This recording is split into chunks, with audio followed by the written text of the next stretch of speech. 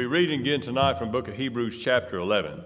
The book of Hebrews chapter 11, beginning in verse 1. We'll be looking at the same passage of Scripture, but want to focus in on the first part of this passage of Scripture.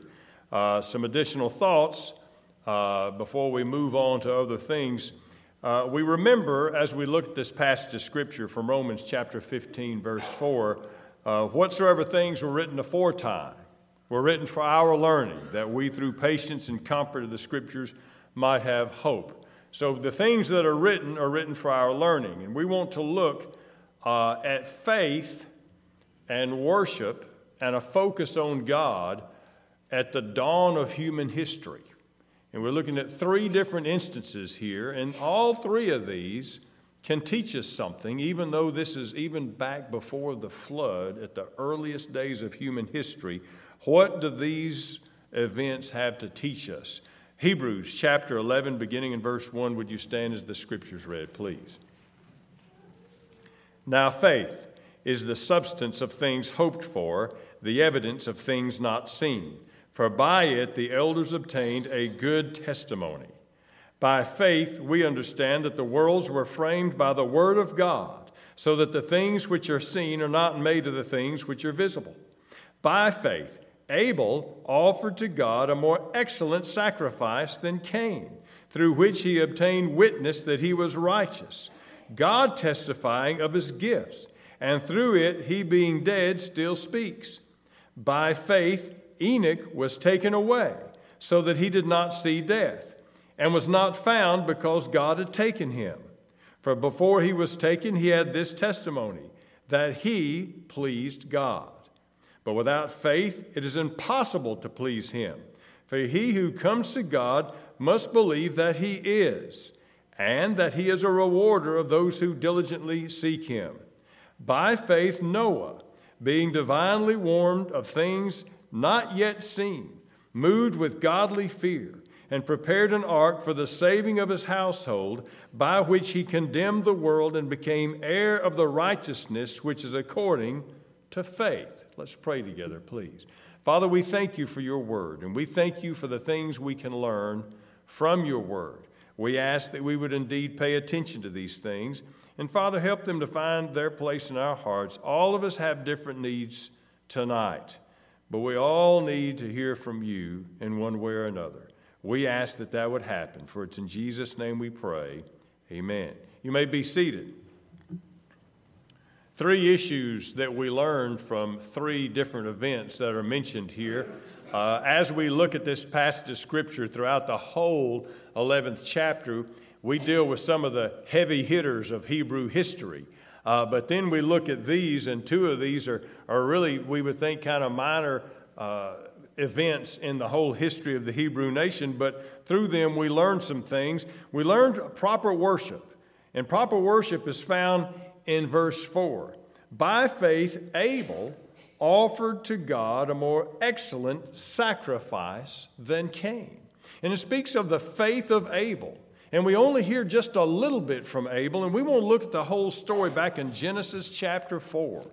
Genesis chapter 4. What was the writer of Hebrews speaking of when he talked about the faith of Abel? Genesis chapter 4, back at the very earliest chapters of the Bible, in verse 1. Now Adam knew Eve his wife, and she conceived and bore Cain, and said, I have acquired a man from the Lord. Then she bore again, this time his brother Abel. Now Abel was a keeper of sheep, but Cain was a tiller of the ground. And in the process of time it came to pass that Cain brought an offering of the fruit of the ground to the Lord. Abel also brought of the firstborn of his flock and of their fat. And the Lord respected Abel and his offering. But he did not respect Cain and his offering. And Cain was very angry, and his countenance fell. So the Lord said to Cain, Why are you angry? And why has your countenance fallen? If you do well, will you not be accepted? If you do not do well, sin lies at the door, and its desire is for you, but you should rule over it. Here's the story, and we read this story, and we know 2 sons were born to Adam and Eve. And in verse 3 it says, in the process of time, it came to pass that Cain brought an offering of the fruit of the ground to the Lord. There's several details that tell us about proper worship. It's quite fascinating. Understand, this was centuries before the law. This was centuries, a millennia before Moses went up onto Mount Sinai. But we have a specific time for worship. It says it came to pass in the process of time. In the process of time, it's a specific time mentioned. In the Hebrew language, it specifically means at the end of days. At the end of days could be at the end of the year, at the harvest. At the end of days could also mean the Sabbath. And way before the law, God was already specifying the Sabbath or a specific time for worship. In the process of time, and that tells us there was a specific time they expected and they knew to bring an offering to God. Secondly, they brought an offering. That tells us there was a specific place, a specified place. Here it is, only the second generation of humanity. And there's already a specified time, and there's already a specified place of worship to bring to the Lord. Then, of course, there is a specific manner of worship. This is a mystery until you begin to look at the detail as to why did God reject the offering of Cain. Was it because it was out of plants or out of the fruit of the ground instead of an animal? Absolutely not. In Leviticus chapter 2, verse 1, it speaks of grain offerings. So it's not that poor Cain was not a keeper of sheep, so he didn't have what Abel had to bring to the Lord. You look at the details. And first of all, we understand that it just simply says that Cain brought an offering of the fruit of the ground to the Lord. Doesn't tell us much until we look at Abel's offering. And Abel brought of the firstborn of the flock. Cain just brought something. Abel brought the firstborn. Abel brought the best. Abel made sure that God got his part first. And all that's said of Cain is that he brought part of it. Now, part of this mystery also is solved by the writer of the book of Hebrews. Now, the writer of the book of Hebrews says this: by faith, Abel offered a more excellent sacrifice. Now, that's important. Now, you understand, we don't know exactly who the writer of the book of Hebrews is. Understandably, the writer of the book of Hebrews had a very deep knowledge of Old Testament history. But also, if you read the whole book, he had a very deep, detailed knowledge of Old Testament deep theological truths. This is a very deep book that goes back to the very roots of Hebrew worship. So this guy who wrote the book of Hebrews was a very knowledgeable man, a very studied man, a very steeped in Hebrew history and in Hebrew scriptures. And he says, by faith, Abel's offering was accepted by the Lord. Now, that's where you kind of get the details as to why was Abel's offering better than Cain's. By faith, Abel offered a better offering. Well, you do a little bit of homework. In Romans chapter 10, verse 17, it says, faith comes by hearing, and hearing by the word of God. If Abel brought a better offering by faith, faith comes by hearing from God. That tells us that God had given them instructions. And by faith that came through the word of God, Abel did what was right. And Cain had the same instructions. Now, we only see through human eyes, but we know that God is just, and God makes no mistakes. And if God rejected Cain's offering, there was a reason for that. But the writer of the book of Hebrews spells it out. By faith, Abel offered what he gave to God. And that tells us that there was something far less to Cain's offering. God provided instructions for an acceptable sacrifice. And Abel brought the first fruits. Cain just brought something. Then you remember the interaction they had after Cain got angry. Of course, that tells us that there's something wrong there. And God says, Cain, sin lies at the door, and you need to get a grip on this. And then it says later on that Cain slew Abel. This kind of hatred didn't happen in a flash. It happened later on. So we understand that Cain harbored something in his heart that was hideous. God knew it. And as he brought his something to God, not his best, we understand it wasn't accompanied by faith. It was accompanied by a heart that had all of this ill will toward his brother that finally boiled over. So we understand proper worship, specified place, specified time, specified manner, to bring our best to God and to bring our best to God with hearts of faith. And that's why Abel's offering was called a more excellent offering to God. Then we have a proper walk. Back in the book of Hebrews where we were, it talks about Enoch. And it says of Enoch, by faith Enoch was taken away, so he did not see death. And he was not found because God had taken him. But before he was taken, he had this testimony, that he pleased God. Well, I want to back up to Genesis and get that story.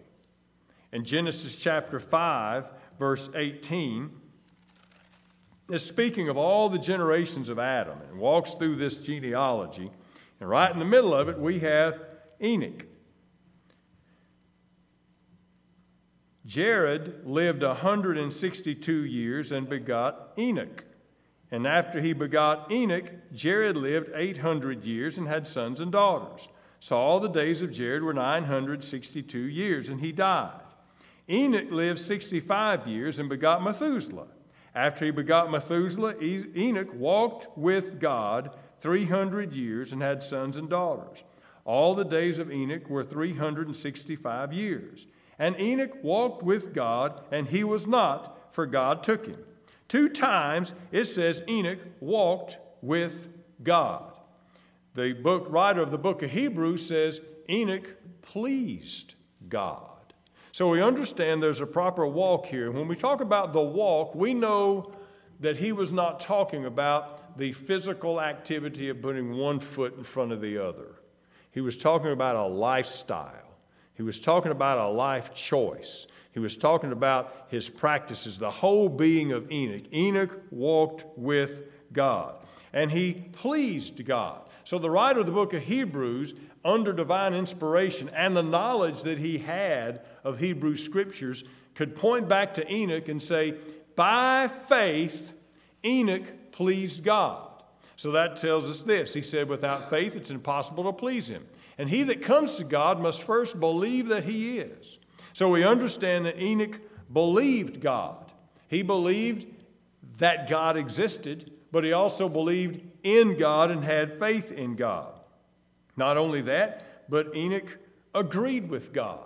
We find that, of course, you understand the Bible by reading the Bible. In the book of Amos, chapter 3, verse 3, it says, can 2 walk together except they be agreed?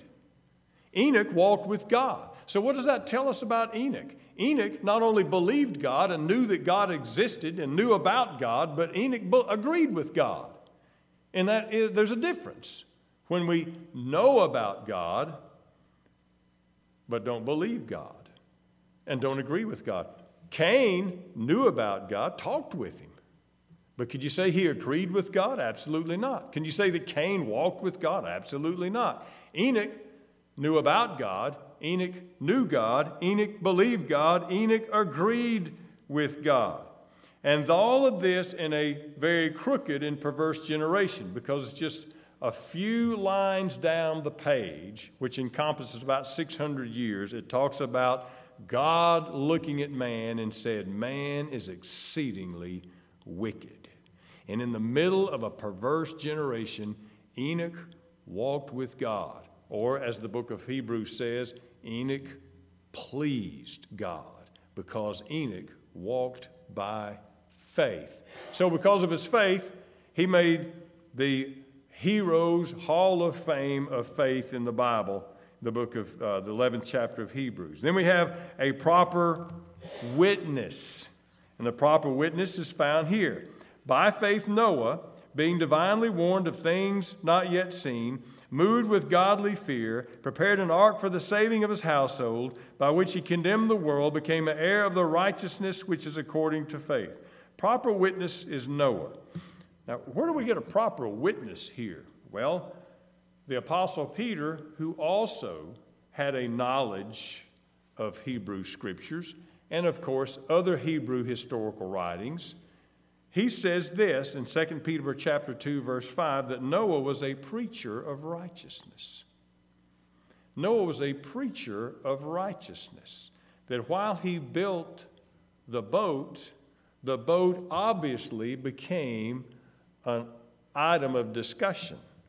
And as he discussed what he was doing with those who asked about the boat, no doubt he was telling them why he was building the boat. God said it this way in Genesis chapter 6. He said, my time with the flesh of this world is going to be 120 years. In other words, for 120 years, Noah built the boat. Now, early on, it may not have been too obvious, but when you get a boat that's being built the size of that thing, your neighbors are going to notice something's different. They're going to start asking questions. This thing was huge. This thing was enormous. And people asking questions, what's he saying as he hammers? Better get it right with God. Judgment's coming. He was a preacher of righteousness. And he was a preacher of righteousness, being divinely warned of things not yet seen. It had never rained before. But by faith, Noah believed God. And he believed God enough to act on that faith and to obey God, follow his instructions, not only build the boat, but build it God's way. And he made the book. And he's called a hero of faith. But he, of course, is a hero of a proper witness. All of these we need. And we need to learn to worship well, to walk well, and to witness well. And all three of these have to do, according to the writer of the book of Hebrews, with faith. And by faith, these three things can happen. Is there anything before we close? Let's be dismissed with a word of prayer as you stand. Pastor John David, you dismiss us, please, sir.